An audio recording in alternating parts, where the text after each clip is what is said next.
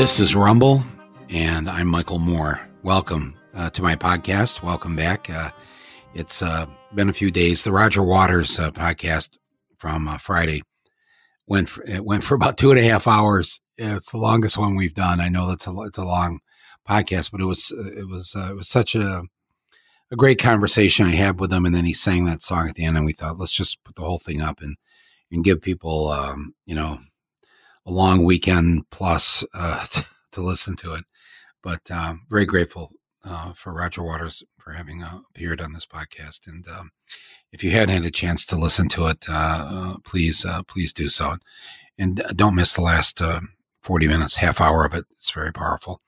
So here we are. I'm back.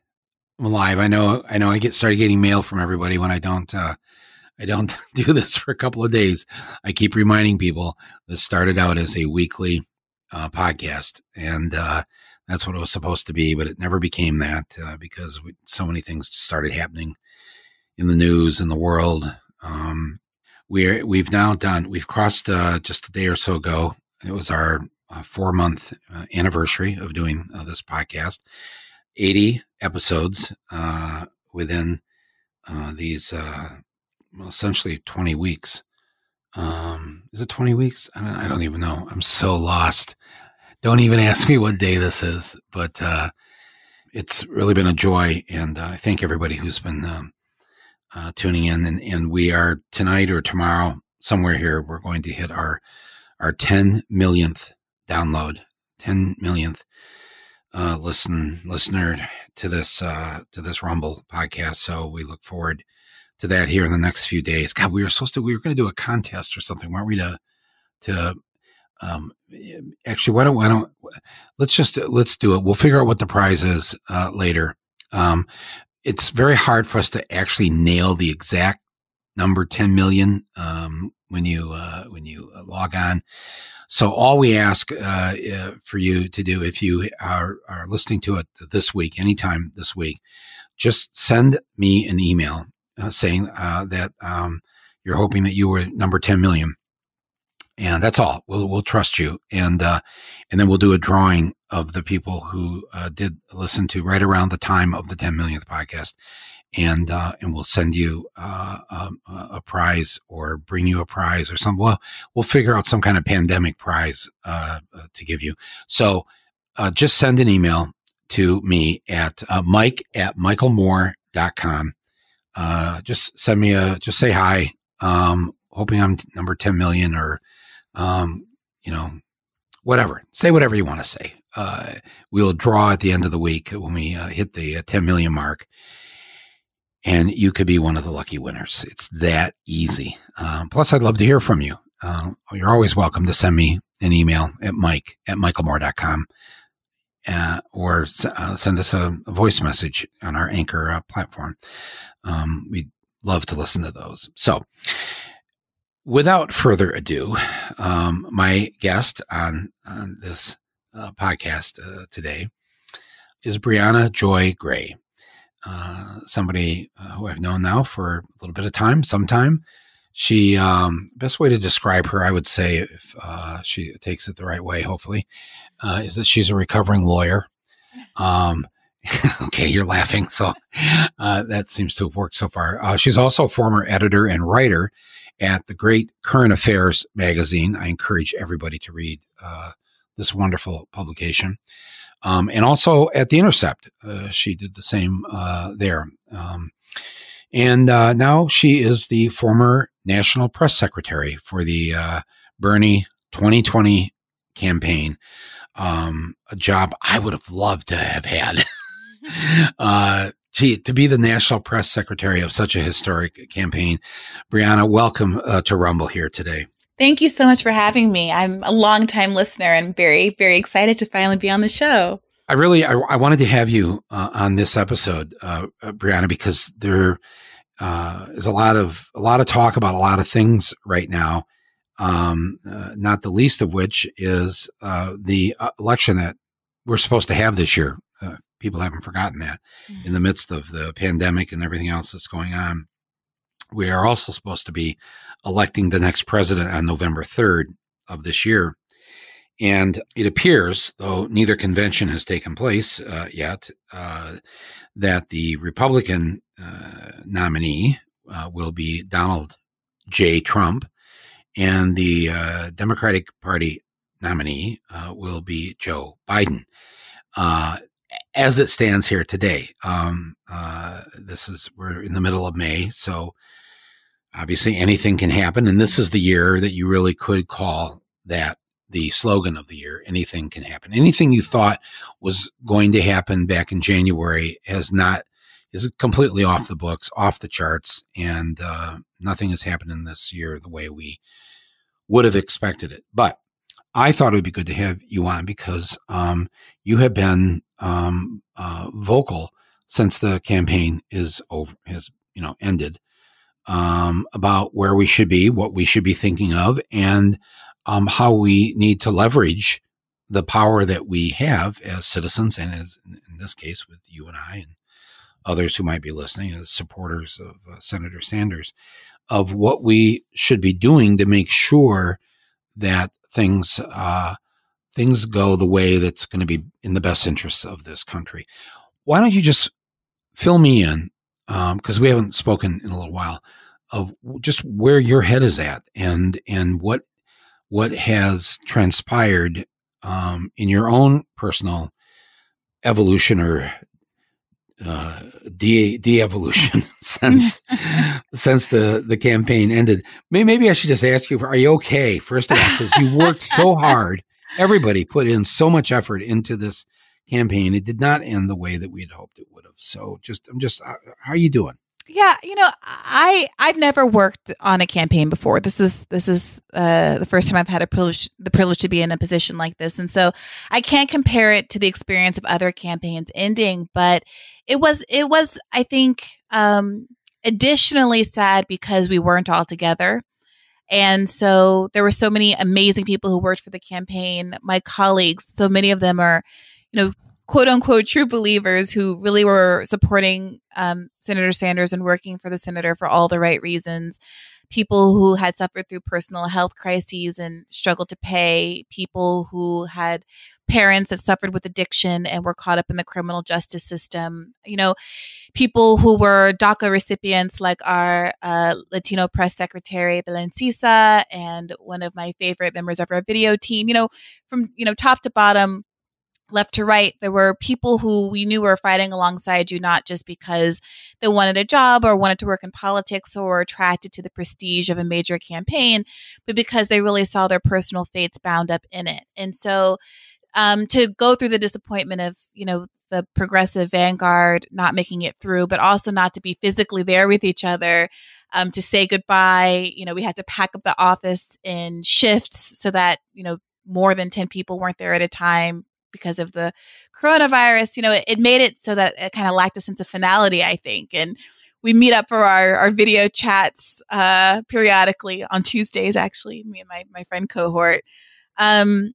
But it's not quite the same. So I really am looking forward to the time where we can all see each other in person and give each other a big hug and put our heads together and talk about next steps. To that end, a lot of people have been reaching out to me kind of asking, curious, what do we do next? Because, unfortunately, electoral politics does matter. I know that we often like to say, especially on the left, it's grassroots and bottom up, and all of that is true, but it's also true to have, an infrastructure of elected officials that make the work that we want to do easier to achieve. And for so many years now, Bernie Sanders has represented one of the few and the most, advanced and significant opportunity to advance progressive politics in this country, genuinely leftist progressive politics in this country. And since 2015, there was always this possibility that, Bernie is going to carry us across the finish line. And now that that's no longer the case, folks are having to reorient and rethink about where they put their energies. He provided a real focus for folks that doesn't exist anymore. And I don't pretend to have all of the answers. But, you said that with coronavirus, it's difficult to remember that there is an election going on. And I understand that perspective, and it's one commonly shared. But something I often think about is that I am focused more on the election because of the extent to which the coronavirus crisis has revealed that so much of what Bernie Sanders was advocating for and so many of the truth that he pointed out about our system and its inadequacies are now laid bare. And as a campaign surrogate, Keeanga-Yamahtta Taylor, or a Pulitzer winner, Keeanga-Yamahtta Taylor, wrote recently, reality endorsed Bernie Sanders. The world as it is endorsed Bernie Sanders. Our circumstances compel us to take those ideas seriously. And I think we should continue to push for and take those ideas seriously, even if he isn't the nominee. And that means pushing the Democratic Party and Joe Biden, if he is the nominee, to take those issues seriously because it's more obvious than ever that lives depend on it. You mentioned that that during this this stay-at-home lockdown for the people who are able to, if they have those kinds of jobs, they've been either laid off or they've been allowed to work at home. But of course, we have so many tens of thousands, hundreds of thousands of fellow citizens who don't have that ability. They are stocking our grocery store shelves as we speak. They are mopping the floors of the hospitals. They are doing all this, I would say, dangerous work so that we can eat a meal, so that we can go see the doctor if we need to, so that we have transportation to get to wherever we need to go at this point. But you intimated that that on the other end of this, there may be something to come out of it because, as you said, that it's been laid bare, it's been exposed, the system has been exposed, the underbelly that Bernie and others have spoken about for so many years is no longer theory. It's no longer political rhetoric. It's what actually is. Would you go over some of those things that you've thought about, that you've noticed, that other people have noticed in terms of the country we thought we lived in wasn't that country, but what it actually is a lot of what Bernie and others have been trying to tell us, and now here it is. And I can't tell you how many people who have told me that they didn't vote for Bernie Sanders, but now see that what he was saying is the reality of it, is the truth. Not just that he was just speaking a truth, but it has come true. If you didn't understand that it was already true for decades, long before Bernie and long before Donald Trump. Yeah.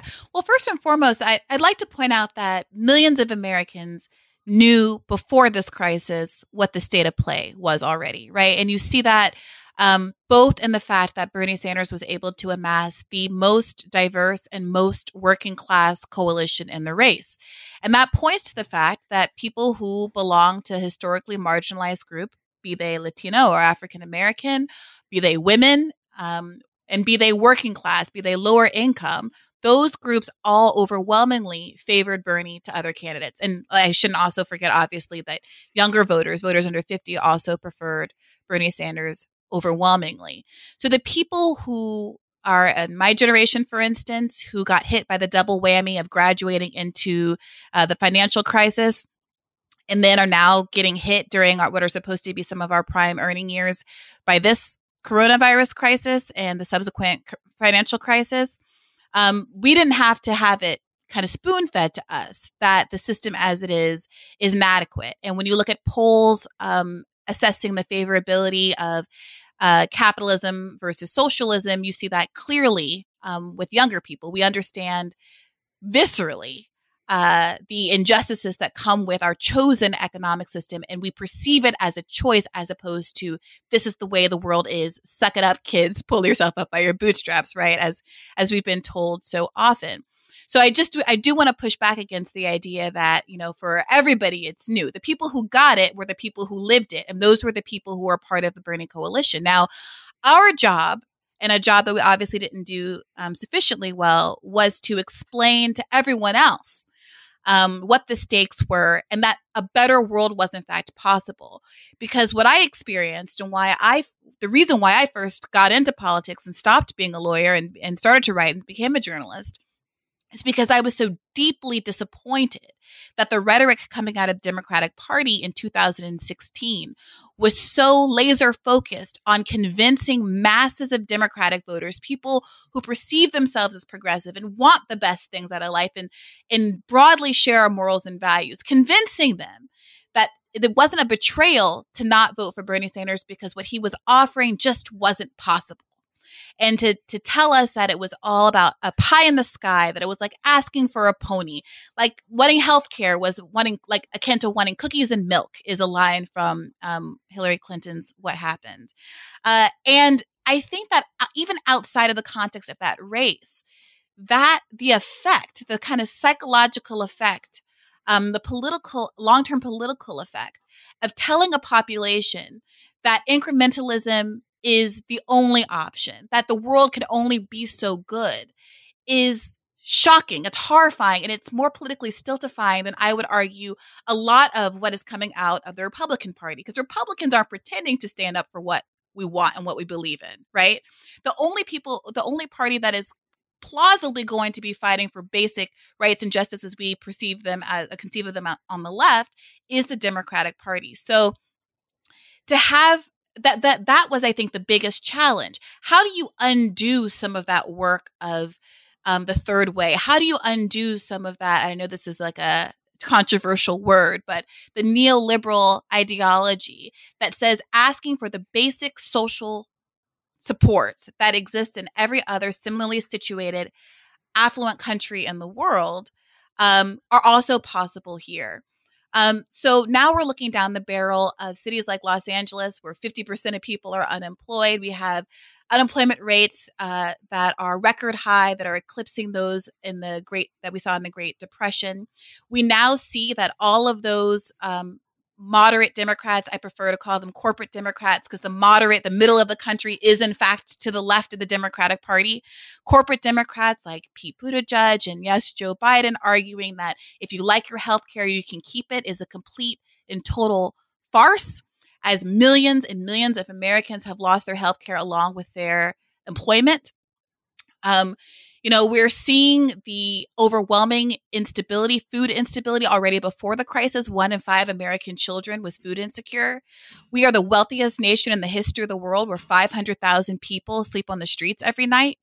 And so when Bernie Sanders was calling for a national housing guarantee, housing as a human right, when he was the only candidate that was advocating for national rent control, when he was seeing that we already had an enormous wealth gap in this country, where, the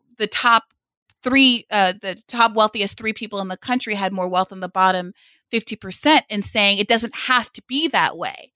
In a world where we had a measured and kind of fair media system, the media would have said, yes, that's correct. Factually, scientifically, any student of sociology would tell you that the political diagnoses that Bernie Sanders is putting out there is right, and we should demand of all of our candidates to meet those basic needs of the country.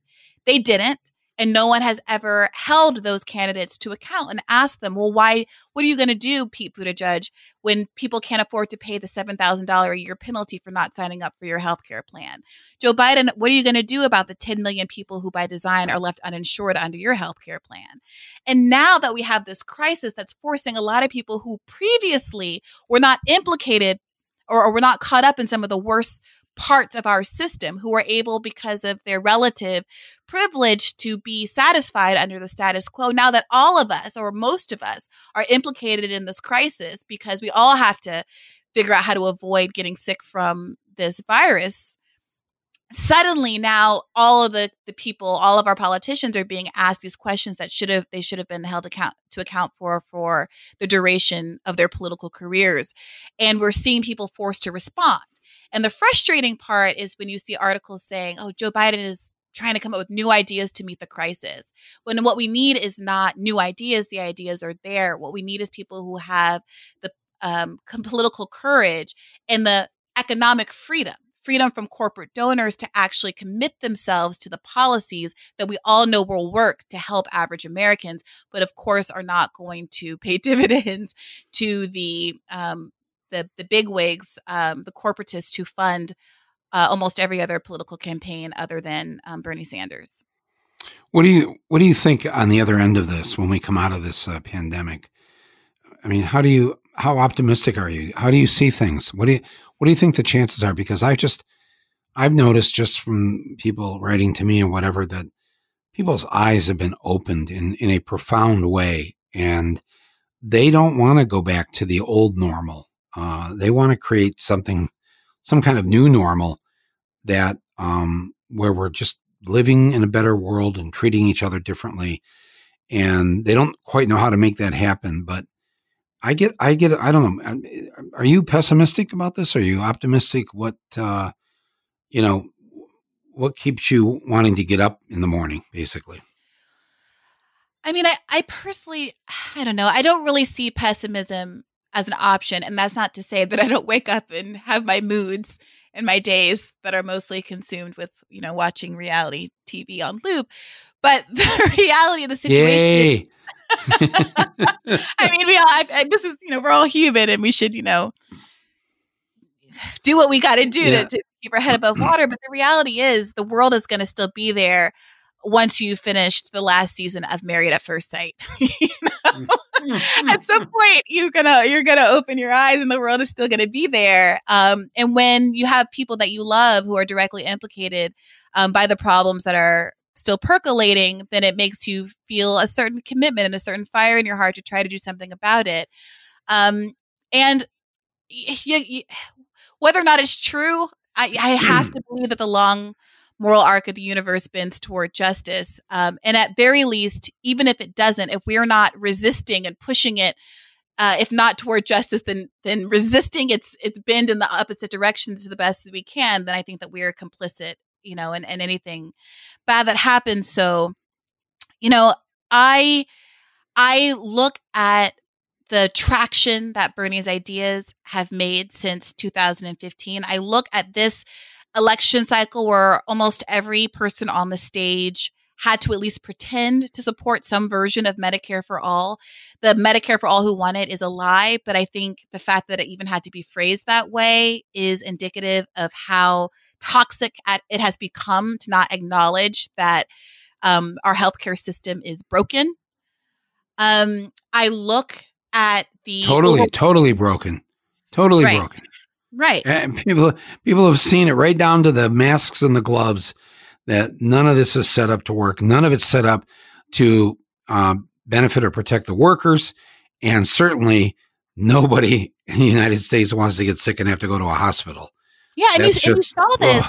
There was a fascinating moment shortly before the campaign ended, where a lot of politicians, particularly those who are more progressive, have been arguing that, coronavirus treatment and testing should be free. I think there is a kind of a shared destiny aspect of coronavirus. Even Tom Hanks can get coronavirus, right? So there's this sense that, we have to treat everybody, or we can, or some of, none of us can be safe. It's not one of those things you can kind of wall yourself off from in a compound, although obviously you can in part, as so many of the first responders, as we know, rather from how many first responders and people in Black and Latino communities who are getting sick disproportionately show us. But, they're still, at the end of the day, we're all kind of in this together as an economy. And so you had politicians saying, okay, the testing should be free. And there was this moment shortly before the campaign ended where I, quote tweeted a tweet from Kamala Harris, Senator Harris, where she said that. And I said, absolutely, that's correct. And also, this logic extends to every other disease, because how can you understand as an ethical measure that it is wrong for someone to be sick and not get treatment simply because they're poor in the context of coronavirus, and not understand that for cancer or diabetes or any of the other diseases that are so prevalent in this country? And that caused people to lose their minds. I ended up trending on Twitter that day. People were very, very upset with me.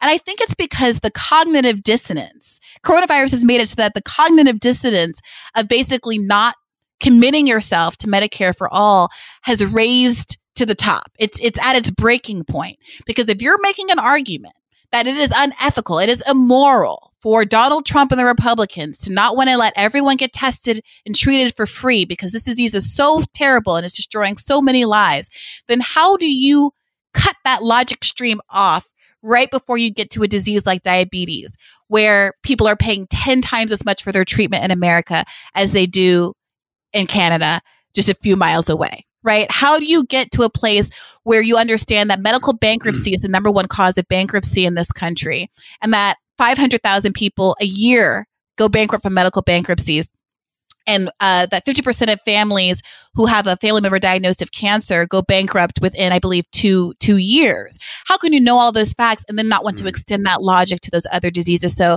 I am buoyed. My hopes are buoyed by the fact that I think it's harder and harder to ignore the truth of what Bernie has been arguing for, and that we should, as a country, again, the wealthiest nation in the history of the world, be coming closer to an FDR style of social welfare, state social safety net. Now, it is also frustrating to then see articles written up that say Joe Biden, how he can be the next FDR, his big solutions to address a big problem, when we know that on the face of it, he hasn't actually adopted any of the not so radical positions that are required in this political moment. So I do think we have to be guarded against some of the lingo being appropriated by those who have no substantive investment in following through on the big ideas. Some of this, what you're saying, has riled some people, especially in the Democratic Party. And you won't back down on these things. Especially we're talking about healthcare or whatever. That day you were trending there on Twitter. I remember people were writing things like, "You'll never work in Washington again," and "You're done. You're done." And it was a real man. It was how do you deal with that? When people that are supposedly allies are just looking for ways, man, especially I saw too, just the sort of glee that some Democrats had when Bernie finally, tossed his, what do you toss? You toss your hat in the ring. That's when you're running. Yeah. When you're ending the run, I guess you just try to walk away from the ring. I don't know. I don't know what the right metaphor is, but yeah. How was that for you when you were saying these things about, what we need to keep fighting for and all that? Look, the people who say I might never work in this town again, they might be right. But I think what they miss is how much that tells. I mean, that's the thing. I think they miss how much that tells more about them than it does about me. Because so what were they really saying when they said that to you? Well, that there is a line you have to walk. There is a kind of message that you have to a message line that you have to toe if you want to be given the MSNBC pundit job and allowed to work at prestige publications. That there is a kind of ideological intolerance for a certain kind of idea. On I don't want to say the left, liberals, all these words get kind of mixed up, but on the broader left among Democrats. And that's the thing. I know that. That's why I got into this. And I think that they might very well be right. I might never work in this town again. But the only reason I ever endeavored to work in this town, the only reason I left the law and became a writer was because I was so frustrated with the town. And right now, I'm in the process of writing a book where I'm trying to get to the bottom of kind of what's going on between this divide between the left and the center left, because I am not someone who kind of revels in the hostility there. I'm not someone who enjoys that balkanization. I know I know from polls, I know from talking to people on the campaign trail, I know from life that a majority of Americans support all of these so-called progressive ideals. They're common sense. A majority of Americans support Medicare for all. Almost 90% of Democrats support Medicare for all, and a majority of independents support it. They support putting workers on corporate boards. They support a higher minimum wage. They support a wealth tax overwhelmingly, Republicans and Democrats and independents alike. So what is it about kind of mainstream liberals that sees a critique of Joe Biden and critique of the Democratic Party that says, hey, you aren't sufficiently attendant to the needs of the communities that you say you represent. Hey, we need you to move left. And by left, I mean center, because you are to the right of center. Why is it that so many people see commentary to that effect as such an attack on themselves?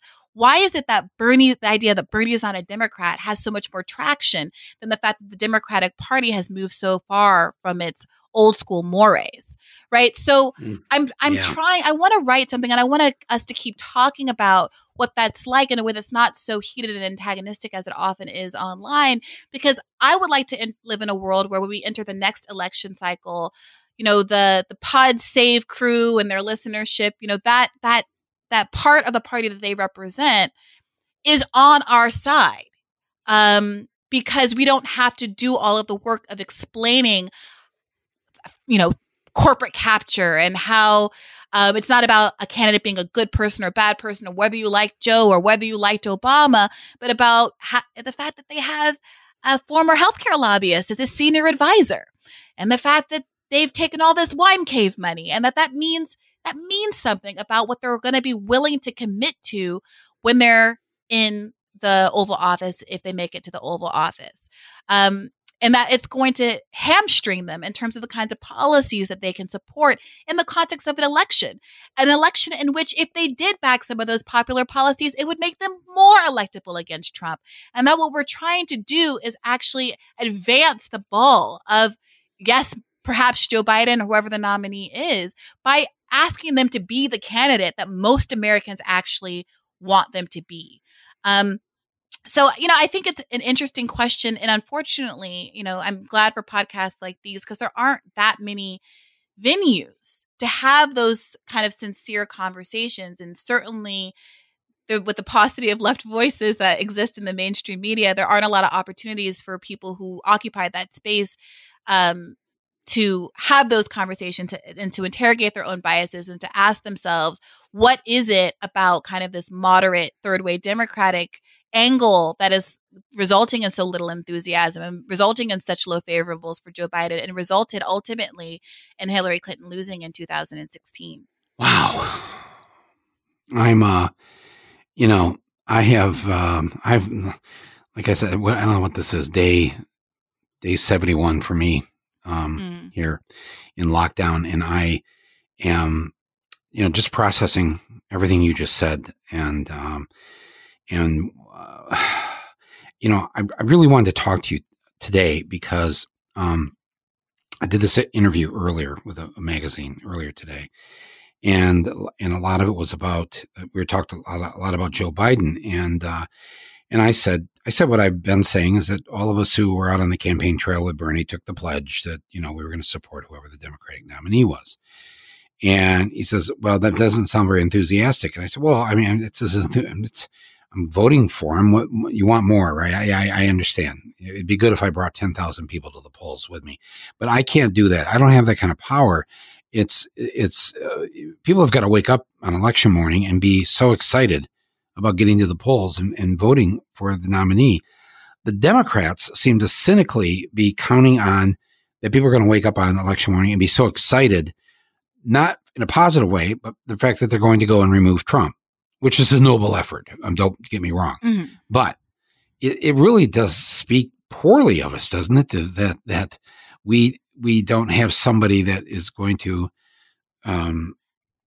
make millions of people want to leap out of bed that morning and go and vote for him, because they see by putting him in the White House, we are going to have such a better country and better world.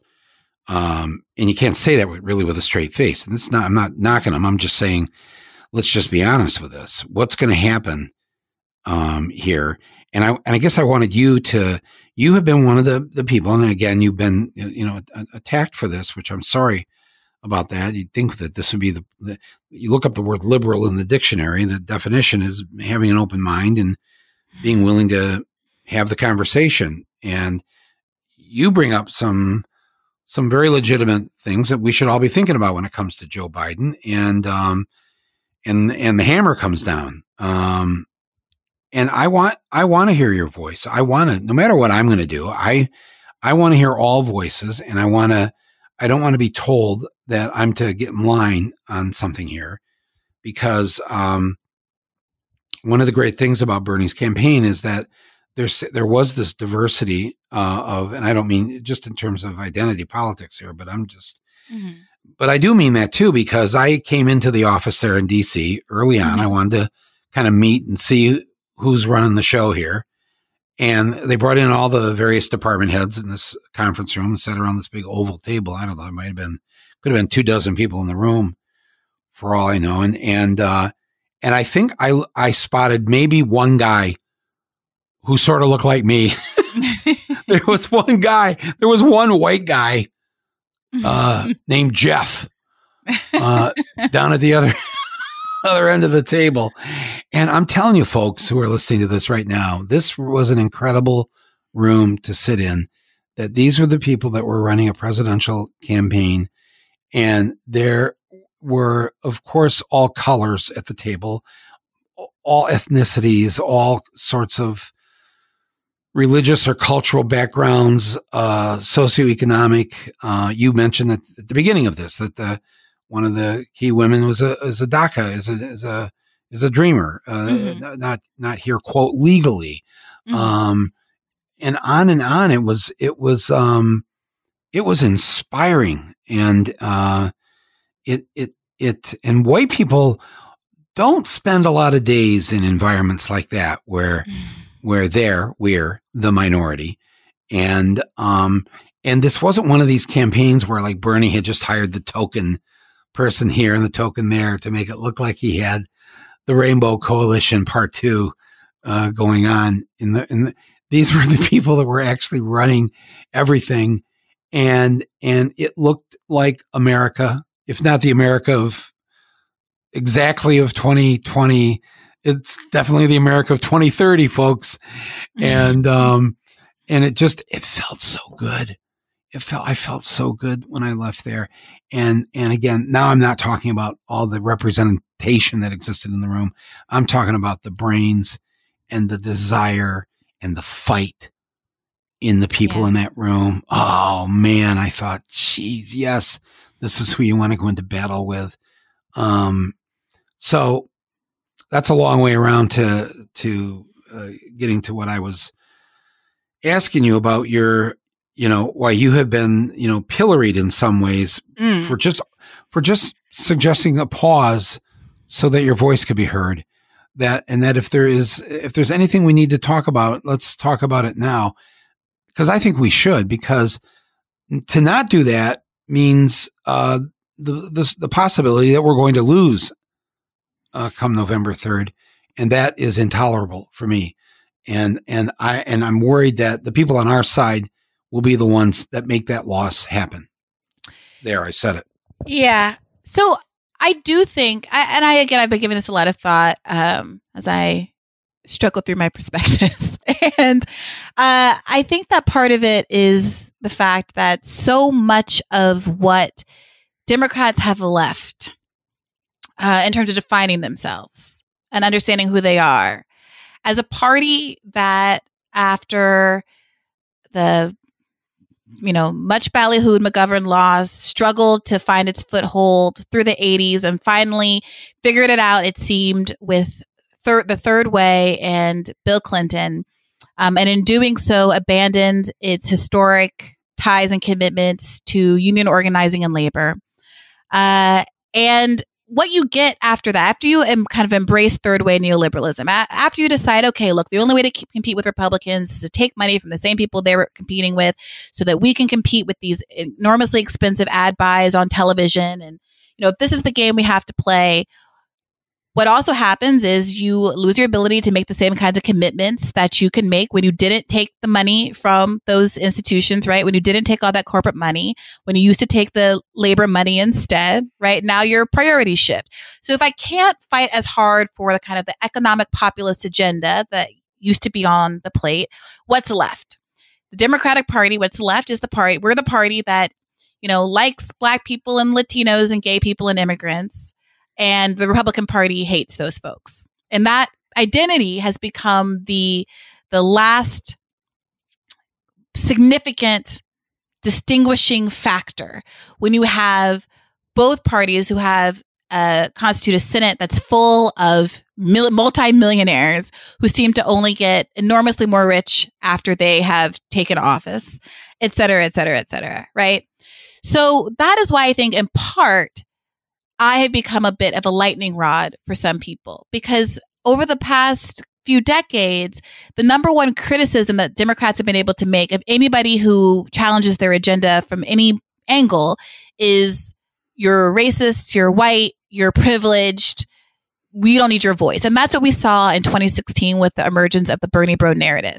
In 2016, Bernie had less name recognition. I think that directly correlated to him having less support from Black and brown communities. He still had those communities under 30, but the narrative was that predominantly white people supported Bernie Sanders because you couldn't want to like him unless you had basically no care in the world, or you were a teenager living in your mom's basement, a white male teenager living in your mom's basement.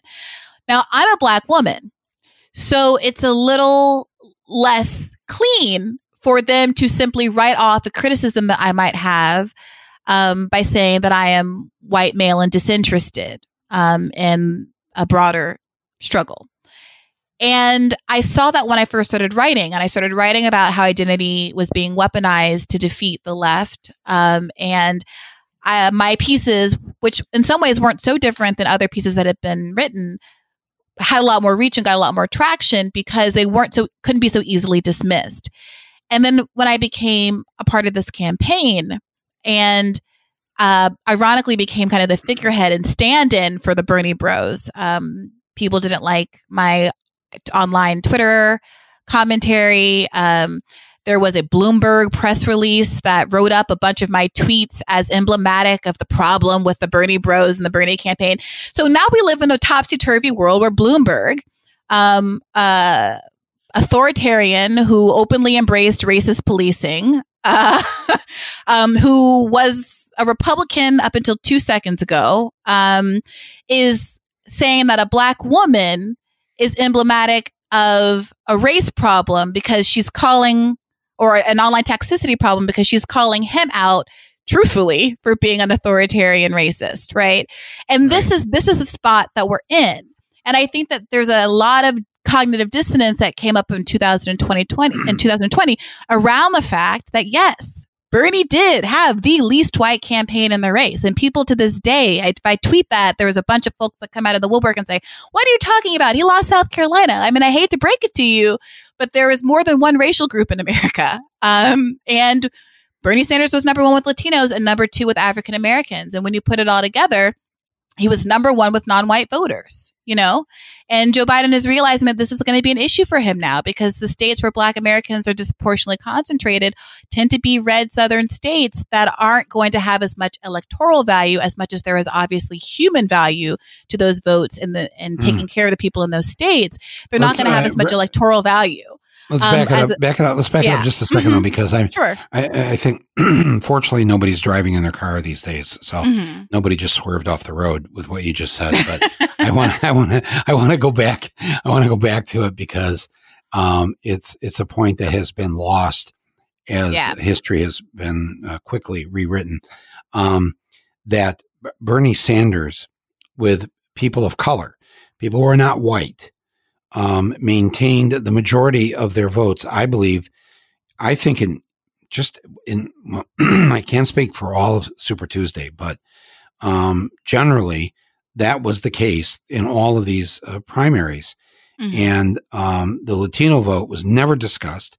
And he was polling number one with Latinos 5 months before the primaries began. He was, and then once the election started, but South Carolina comes along, Mm-hmm.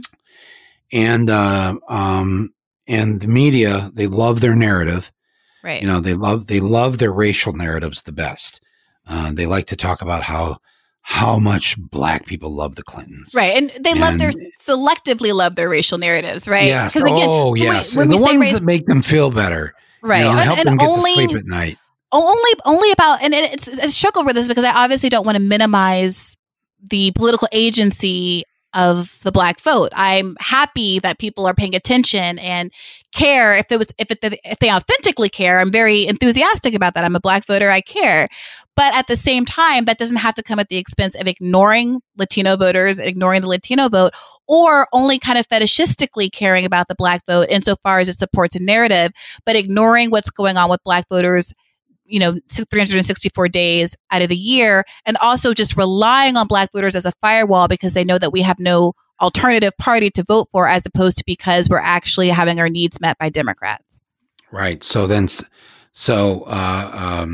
Representative James Clyburn of South Carolina, he's given the credit for pushing Biden over because he came out and endorsed him. And the way the narrative goes is that the Black voters of South Carolina lined up behind Congressman Clyburn and did what he had said they should do. And there's something about this particular part of the narrative that gets a little icky, because you essentially have white media and the white control of the DNC using this Black congressman as a means to get what they want. And so, here's Joe Biden, who has sadly a record when it comes to the decisions that he's made and how they've affected people of color in this country over the years.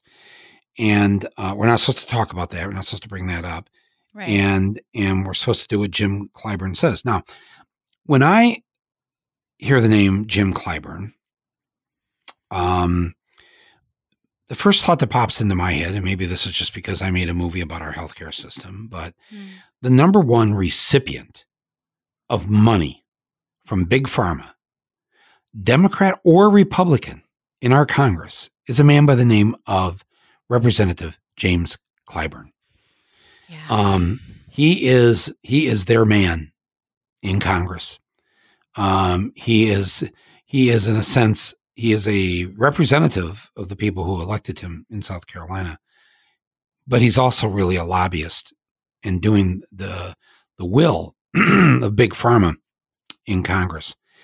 And in doing the will of Big Pharma has probably, I cannot quantify the havoc that he's caused in the lives of so many people, especially people with lower incomes, in terms of how do you get behind helping the pharmaceutical companies take the price of insulin from, the actual cost of making it and what they used to charge for it. A few dollars a month is the cost, and it might have cost people $20 a month or whatever, to now that it's $200 or $300 a month. And I don't know. I have watched this over the years in politics, and I've watched how when you have a group that has essentially been oppressed, be it women, people of color, the working class, the poor, when the system can get somebody of that group to be the enforcer, to participate in the oppression. Again, anybody listening to this has seen women politicians, women elected representatives. Susan Collins, I didn't say your name.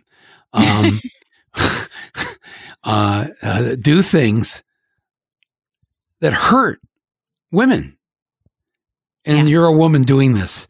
And I have seen Black politicians do this. I have I have seen people who grew up in the working class forget where they came from. Right. I have seen this over and over and over again, and it's enough to just make you want to go, what the fuck, you know? Yeah. But you don't give up, but, you know, I don't know. I think I'm asking for your advice because Jim Clyburn. So I said a couple of days after the South Carolina primary, I think it was on an MSNBC show. And I said, look, these first primaries, I don't want to do this again. Iowa, New Hampshire, South Carolina are not representative of what this country looks like or is like. Now, no offense to any of them, wonderful states, good people, but this is ridiculous that these three states are picking the people every time when they are not representative themselves of the people. And this has to stop. Well, he blew up, you know, that I would dare to say that South Carolina wasn't representative and it has such a large black population or whatever. Well, and look at how the press handled Nevada. So the first two, New Hampshire, Iowa, the argument is, okay, there's only white people, so it doesn't matter that Bernie won them. Now, we also won the Latino vote overwhelmingly in Iowa, which is about 10% non-white. And we blew them out of the water, both Latino vote, and there's a significant East African immigrant population there who's now on the front line of the coronavirus because they predominantly work in the meatpacking industry there. And the campaign invested a lot of money into getting those communities on board. We won the Muslim vote there, et cetera, et cetera. But the media didn't care about that. Okay, fine. It's a 10%, I think, is a relevant percentage of people. America's only 10% black, but okay, we don't care about the 10% of non-white people in Iowa. Let's move on to Nevada, which is an overwhelmingly disproportionate Latino state where we won 70% of the Latino vote. 70%. Not a peep out of the media on how well Bernie did with those voters. And in fact, we had people like Soledad O'Brien tweeting, oh, who cares about Nevada? Let's see what happens when we get to a diverse state.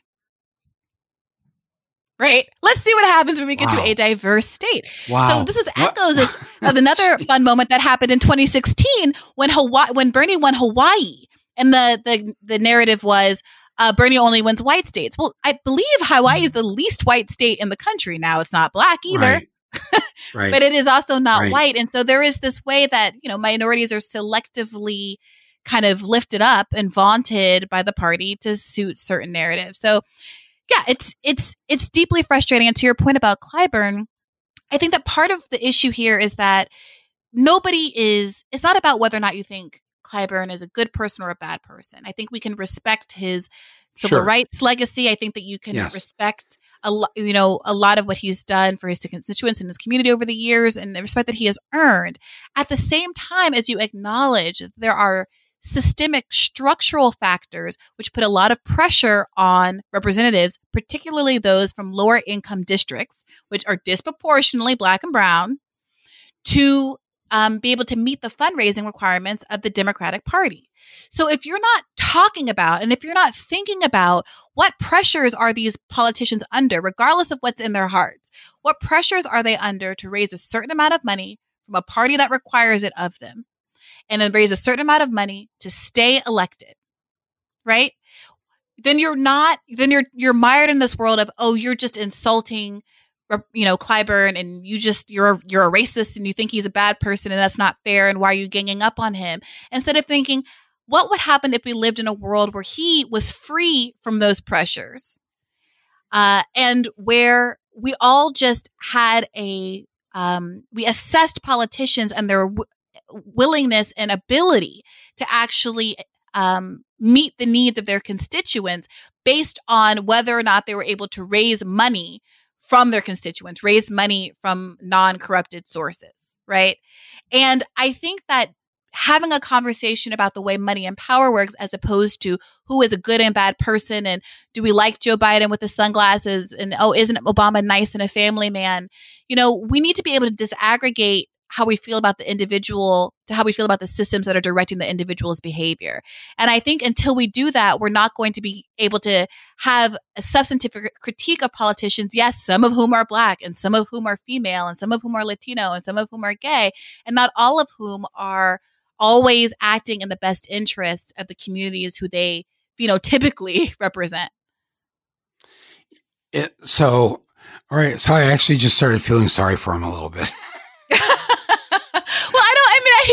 Well, I don't know enough about what, his life is like in particular. I know that there are a lot of sensitivities though about these people. And as someone who was not part of the club, someone who, might never work in this town again, who only had, one toe in the door in the first instance, I'm not someone who has personal relationships with these folks, right? So I know that when I tweet in a way that implicates Kamala Harris's commitment to Medicare for all, that people like Juliana Maxwell and Bakari Sellers, they have personal relationships. And I understand that is a factor. And I can kind of breezily go around saying things without kind of having a human attachment to it, which you can see as a positive or a negative, And I want to be sensitive to the fact that, these are human beings. And, some of the people that we're trying to communicate with in Sway, might have some knee-jerk defensive reactions because they like they like Jim Clyburn,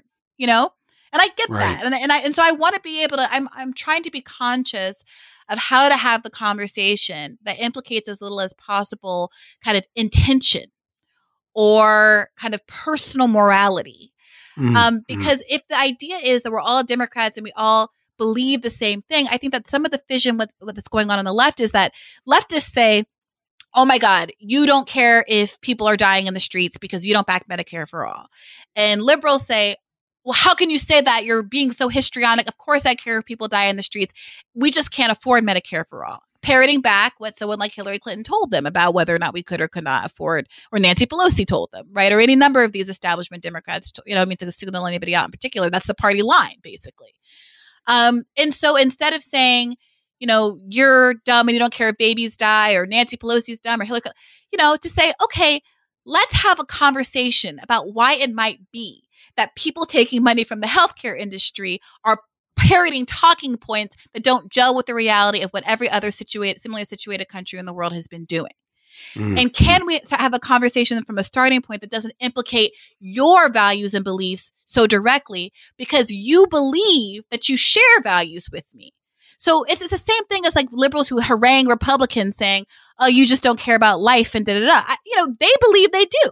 And I disagree deeply with their prescriptions for the world and how they go about doing things. But your average, Republican mom somewhere in Connecticut or Texas or Nevada isn't saying, oh, I just want people to die from a lack of health care. They too are parroting those same Republican talking points that are now being fed to both parties in equal measure about how we just can't afford it and the economy will collapse. And maybe a sprinkled dose in of also illegal shouldn't have it or what have you, right?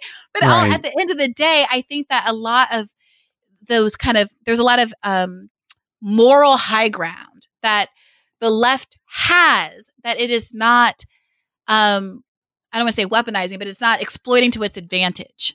Why not? Why isn't the left doing that?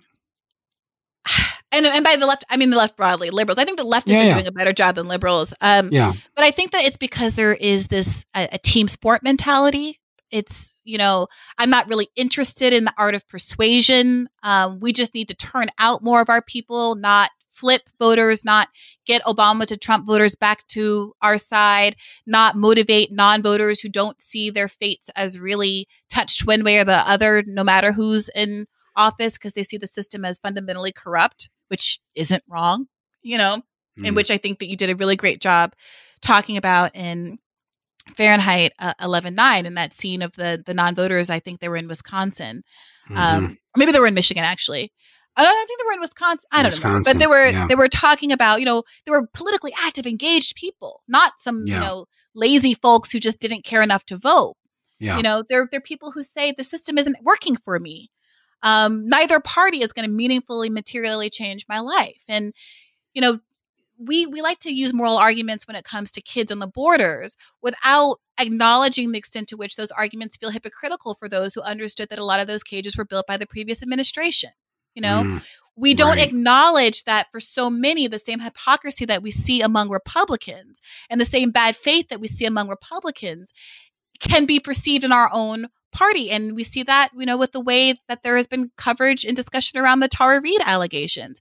I don't know what happened, 30 years ago. I wasn't there, and the only people who were there were her and Joe Biden. But I do know that how the claims were taken up and treated by the media was radically different than how Christine Blasey Ford's claims were treated when the bad guy was a Republican, right? Mm-hmm. And so I think that there are good moral arguments for us to make, but too often making those arguments is too dangerous for the party because it will require them to sacrifice their donor base. And that's why I think that politics has strayed so far away from the art of persuasion to the art of redistricting. And how do we suppress the vote? Or how do we return out the vote? Or how do we hope that the changing demographics of America just magically keeps the Democratic Party afloat, ignoring the large and growing number of Latinos who are happy to vote for Republicans, who don't have that same kind of historical attachment that Black Americans do because of our legacy of slavery and Jim Crow and coming through the civil rights era. Let me ask you this. No, it's okay. What's Biden got to do to get your vote? I think that if Joe Biden wants, so first and foremost, I want to be clear that more Bernie supporters in 2016 voted for Hillary Clinton in 2016 than Hillary Clinton supporters ultimately supported Barack Obama in 2008. So I don't think it's true that this narrative that Bernie supporters are kind of uniquely rebellious and unwilling to toe the party line and do what it takes to get Trump out of office is factually just wrong. It's wrong. It's not true. Now, 2020 is different from 2016 because in 2016, Bernie supporters toed the line, and for the last 4 years, we've been harangued and told that it's Bernie supporters that caused Donald Trump to get elected, that somehow Bernie supporters are quote unquote not Democrats and uniquely disloyal.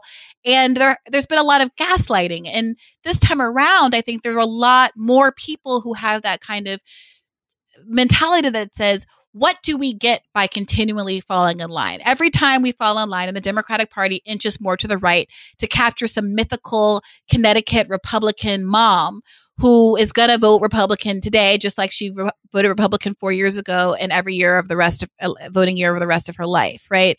So at what point, what do we have to do to get the party to be attendant to our interests and, yes, the interests of a majority of Americans? And I think that there are some people who, not illogically, want some concession, some meaningful concession from Joe Biden, some meaningful acknowledgement that the policies that he's been advocating for up to this point are inadequate. And to me, the signature policy that would do that would be Medicare for all, and an acknowledgement that anything short of single payer healthcare does not meet the needs of the country in the middle of a global pandemic. Right. If he came out tomorrow and said that he didn't understand it until this pandemic happened, and that it's so clear that we need to act like the rest of the civilized world and guarantee everybody, without having to worry about ever really spending a dime out of their pocket, that when they get sick, they're going to get the help they need. Would that do it for you? And I know what people, I can hear people screaming in my ear right now who are listening to this. It doesn't matter. We have to get rid of Trump. It doesn't matter, Mike. What do you do with that? Because I understand that feeling. This is, people feel like there is a boot on their neck and the boot says Trump. Yeah. And that's got to stop. Well, for one, if Biden did come out and say that and make that commitment, I know that there are a lot of people who would be skeptical that he would follow through on it. But even acknowledging that if you like your health care, you can keep it as a lie, acknowledging that we need a single payer system is a meaningful rhetorical shift that I think results in a genie that you can't put back in the bottle.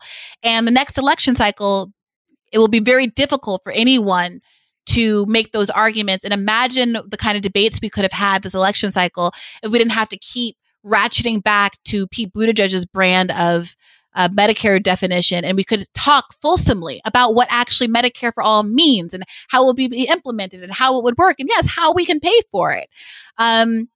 So yes, if he came out and said that, I would say that yes, people should vote for Joe Biden because that is a meaningful shift.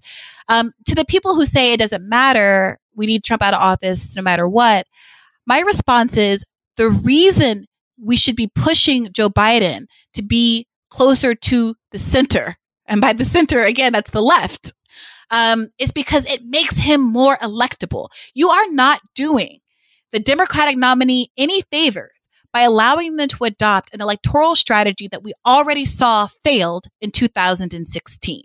And when I critique Joe Biden, it is not because I want him to lose. It's because that he has 6 months to adopt a political philosophy, more than that, to adopt a political philosophy that makes it more likely that people will be enthusiastic about his campaign, that they will volunteer for his campaign, that they will donate to his campaign.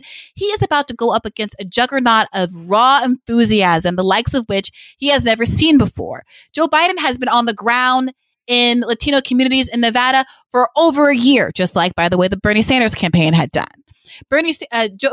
Donald Trump has a media presence and an online reach and an ad spend, an organic clips being put together from people who feel passionate about him, the likes of which nobody can compete with, but Bernie Sanders.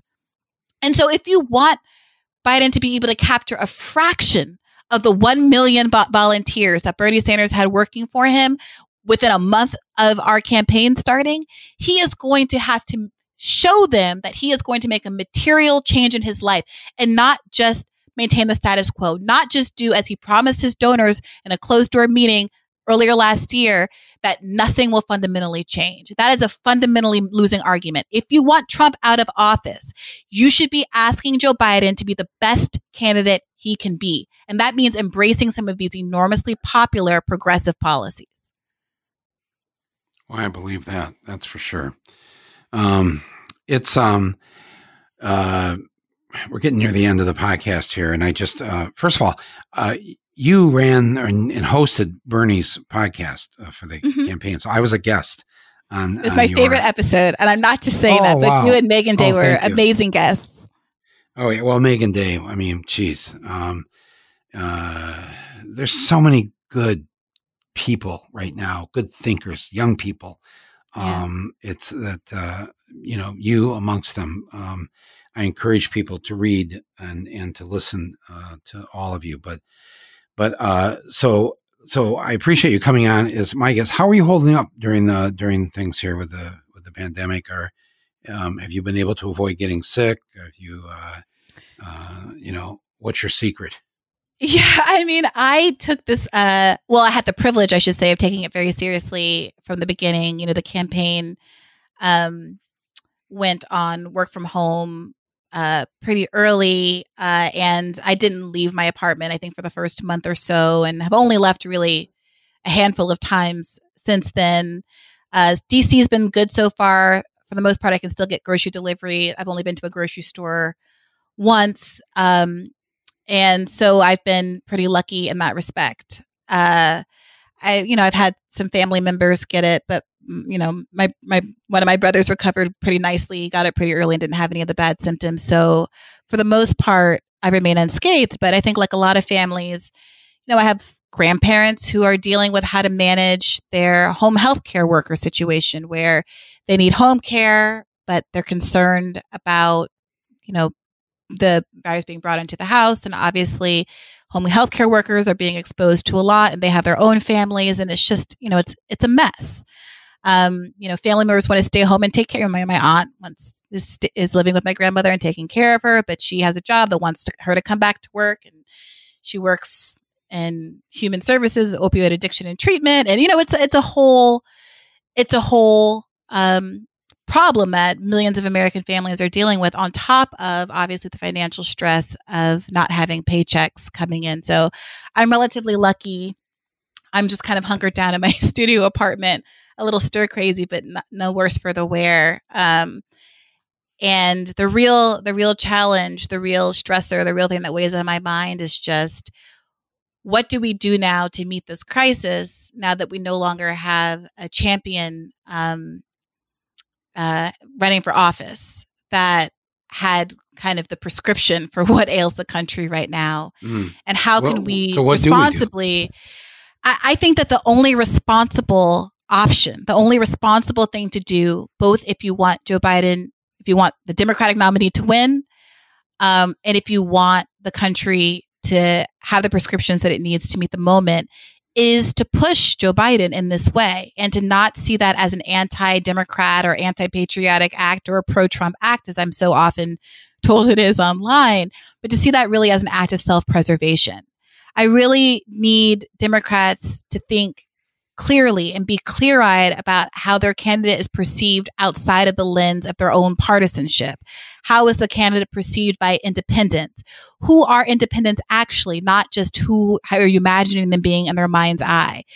There's a lot of rhetoric about how they don't like Medicare for all and how it's a losing avenue to go down when you see now, the Ryan Graham of The Intercept wrote this article today about how there's this coalition forming in the House between the progressives and swing state Democrats, who understand that a progressive agenda of giving $2,000 a month to every American, to supporting the act supported by Bernie Sanders and other progressive members of Congress is actually a winning proposition, right? And so for years, swing districts have been used as the excuse to say, oh no, the Democratic Party can't move too far left because they'll lose and we'll lose our majority. No, it's the people in the swing districts saying, no, we have to respond more to this moment or else we're going to get outflanked by Republicans. You have to be clear-eyed about the fact that billions of Americans are getting this check with Donald Trump's big distinctive signature at the bottom, talking about how he's the one that's delivered them the stimulus. We have to be clear-eyed about the fact that, frankly, I am in a much better financial situation right now than I would otherwise be, not having a gig right now, because my student loan debt checks are postponed. And who's going to get credit for that at the end of the day? Who's going to get credit for millions of Americans who are only getting by because they no longer owe $500, $1,000, $2,000 a month to the government that they otherwise would? And if what kind of hock are you in? What kind of hock are you in with your student loans? Yeah. Oh, how deep?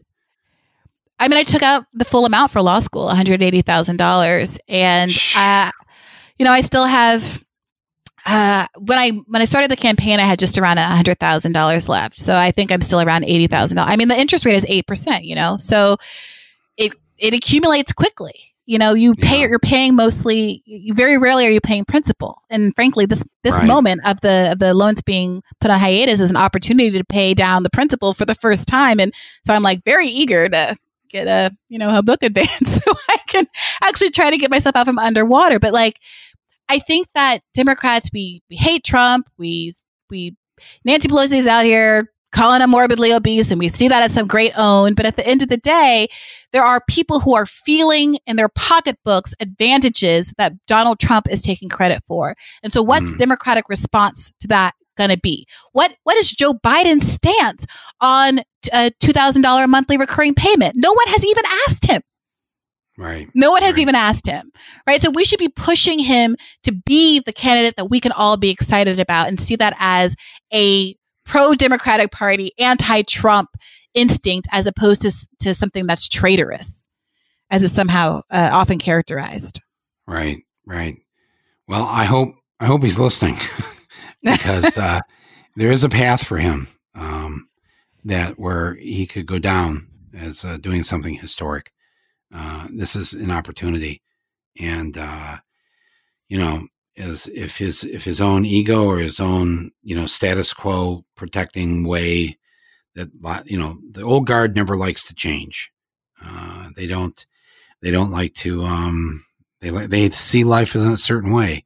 Liberals too. I'm talking about liberals who just it's this way. They think about it and they don't want to change. They don't want to think that there could be another way. I wish the Democrats were a lot more introspective and thoughtful about wanting to reflect on, hey, we lose a lot of the time here. I'm tired of losing. What can we do to win, to actually progress, move forward, instead of being in this position that we're in. So I don't know. Yeah, I'm with you. And climate change is a significant driver for youth turnout and youth enthusiasm, as we saw with Bernie Sanders. And, Joe Biden has made noises about improving his climate policy, but, he's someone who got an F- rating from the Sunrise Movement, So if you want to win, if you want to save the world, if you want to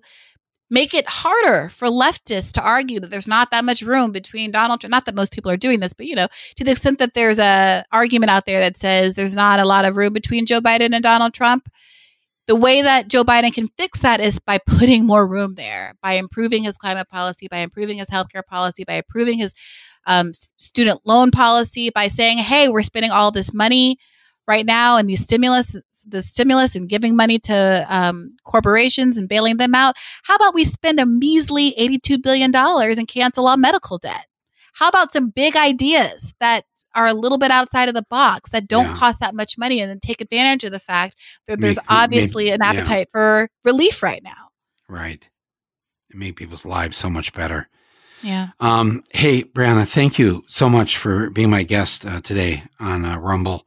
It's a pleasure. Truly. Thank you. I could go another hour easily with everything that's going on, but please come back on the podcast here in the future and let us know as you progress in your own thinking about what to do about the November election, which part of me also feels like that Trump will find some way to make sure the November election doesn't happen. So there's that. That's another whole issue. That's another episode. That is a whole other episode that I will look forward to listening to. Yeah. But thank you, Brianna Joy Gray, for being the National Press Secretary for Senator Sanders and in his run for the presidency. I hope this is not the last we hear your voice. I think it's a much needed voice, and it's helped all of us. And keep us informed about as you think through what to do about this election year. I'd be very curious to know your thoughts and to have you share them with us. So come back on again sometime. That would be great here on Rumble. It would be my pleasure. And thank you for having this podcast where you have such, intimate and thoughtful conversations and give space to so many ideas and thinkers that often don't have sufficient forums to really dialogue with each other. I really love the show, and I love what you're doing here. Oh, that means a lot. Thank you. And to everybody else who's listening out there, remember, we're coming upon the 10 millionth download this week. It's happening. And if you'd like to get in on our little contest of being the official 10 millionth downloader of this podcast, all you got to do is send me an email to mike@michaelmoore.com and just say you're number 10 million. And whatever else you want to tell me about the podcast would be great too. Send that to mike@michaelmoore.com. Mike, M-I-K-E, @michaelmoore.com. This can be anybody who's living in the U.S., Canada, across the world. We'd love to hear from you. And we'll draw our winner at the end of the week and announce number 10 million. We actually did this with our 5 millionth downloader back a couple months ago. And it turned out that she was in the Army Corps of Engineers, and she has spent the last 3 months building these hospitals across the country. So she has not been able to come on the podcast, but we're going to have her on here now because things are winding down, and she can't wait to join us. So we will announce her name and information shortly, and we'll have her on the podcast. And number 10 million, we'll have you on too. So mike@michaelmoore.com. Thanks everybody for listening. This has been Rumble with Michael Moore.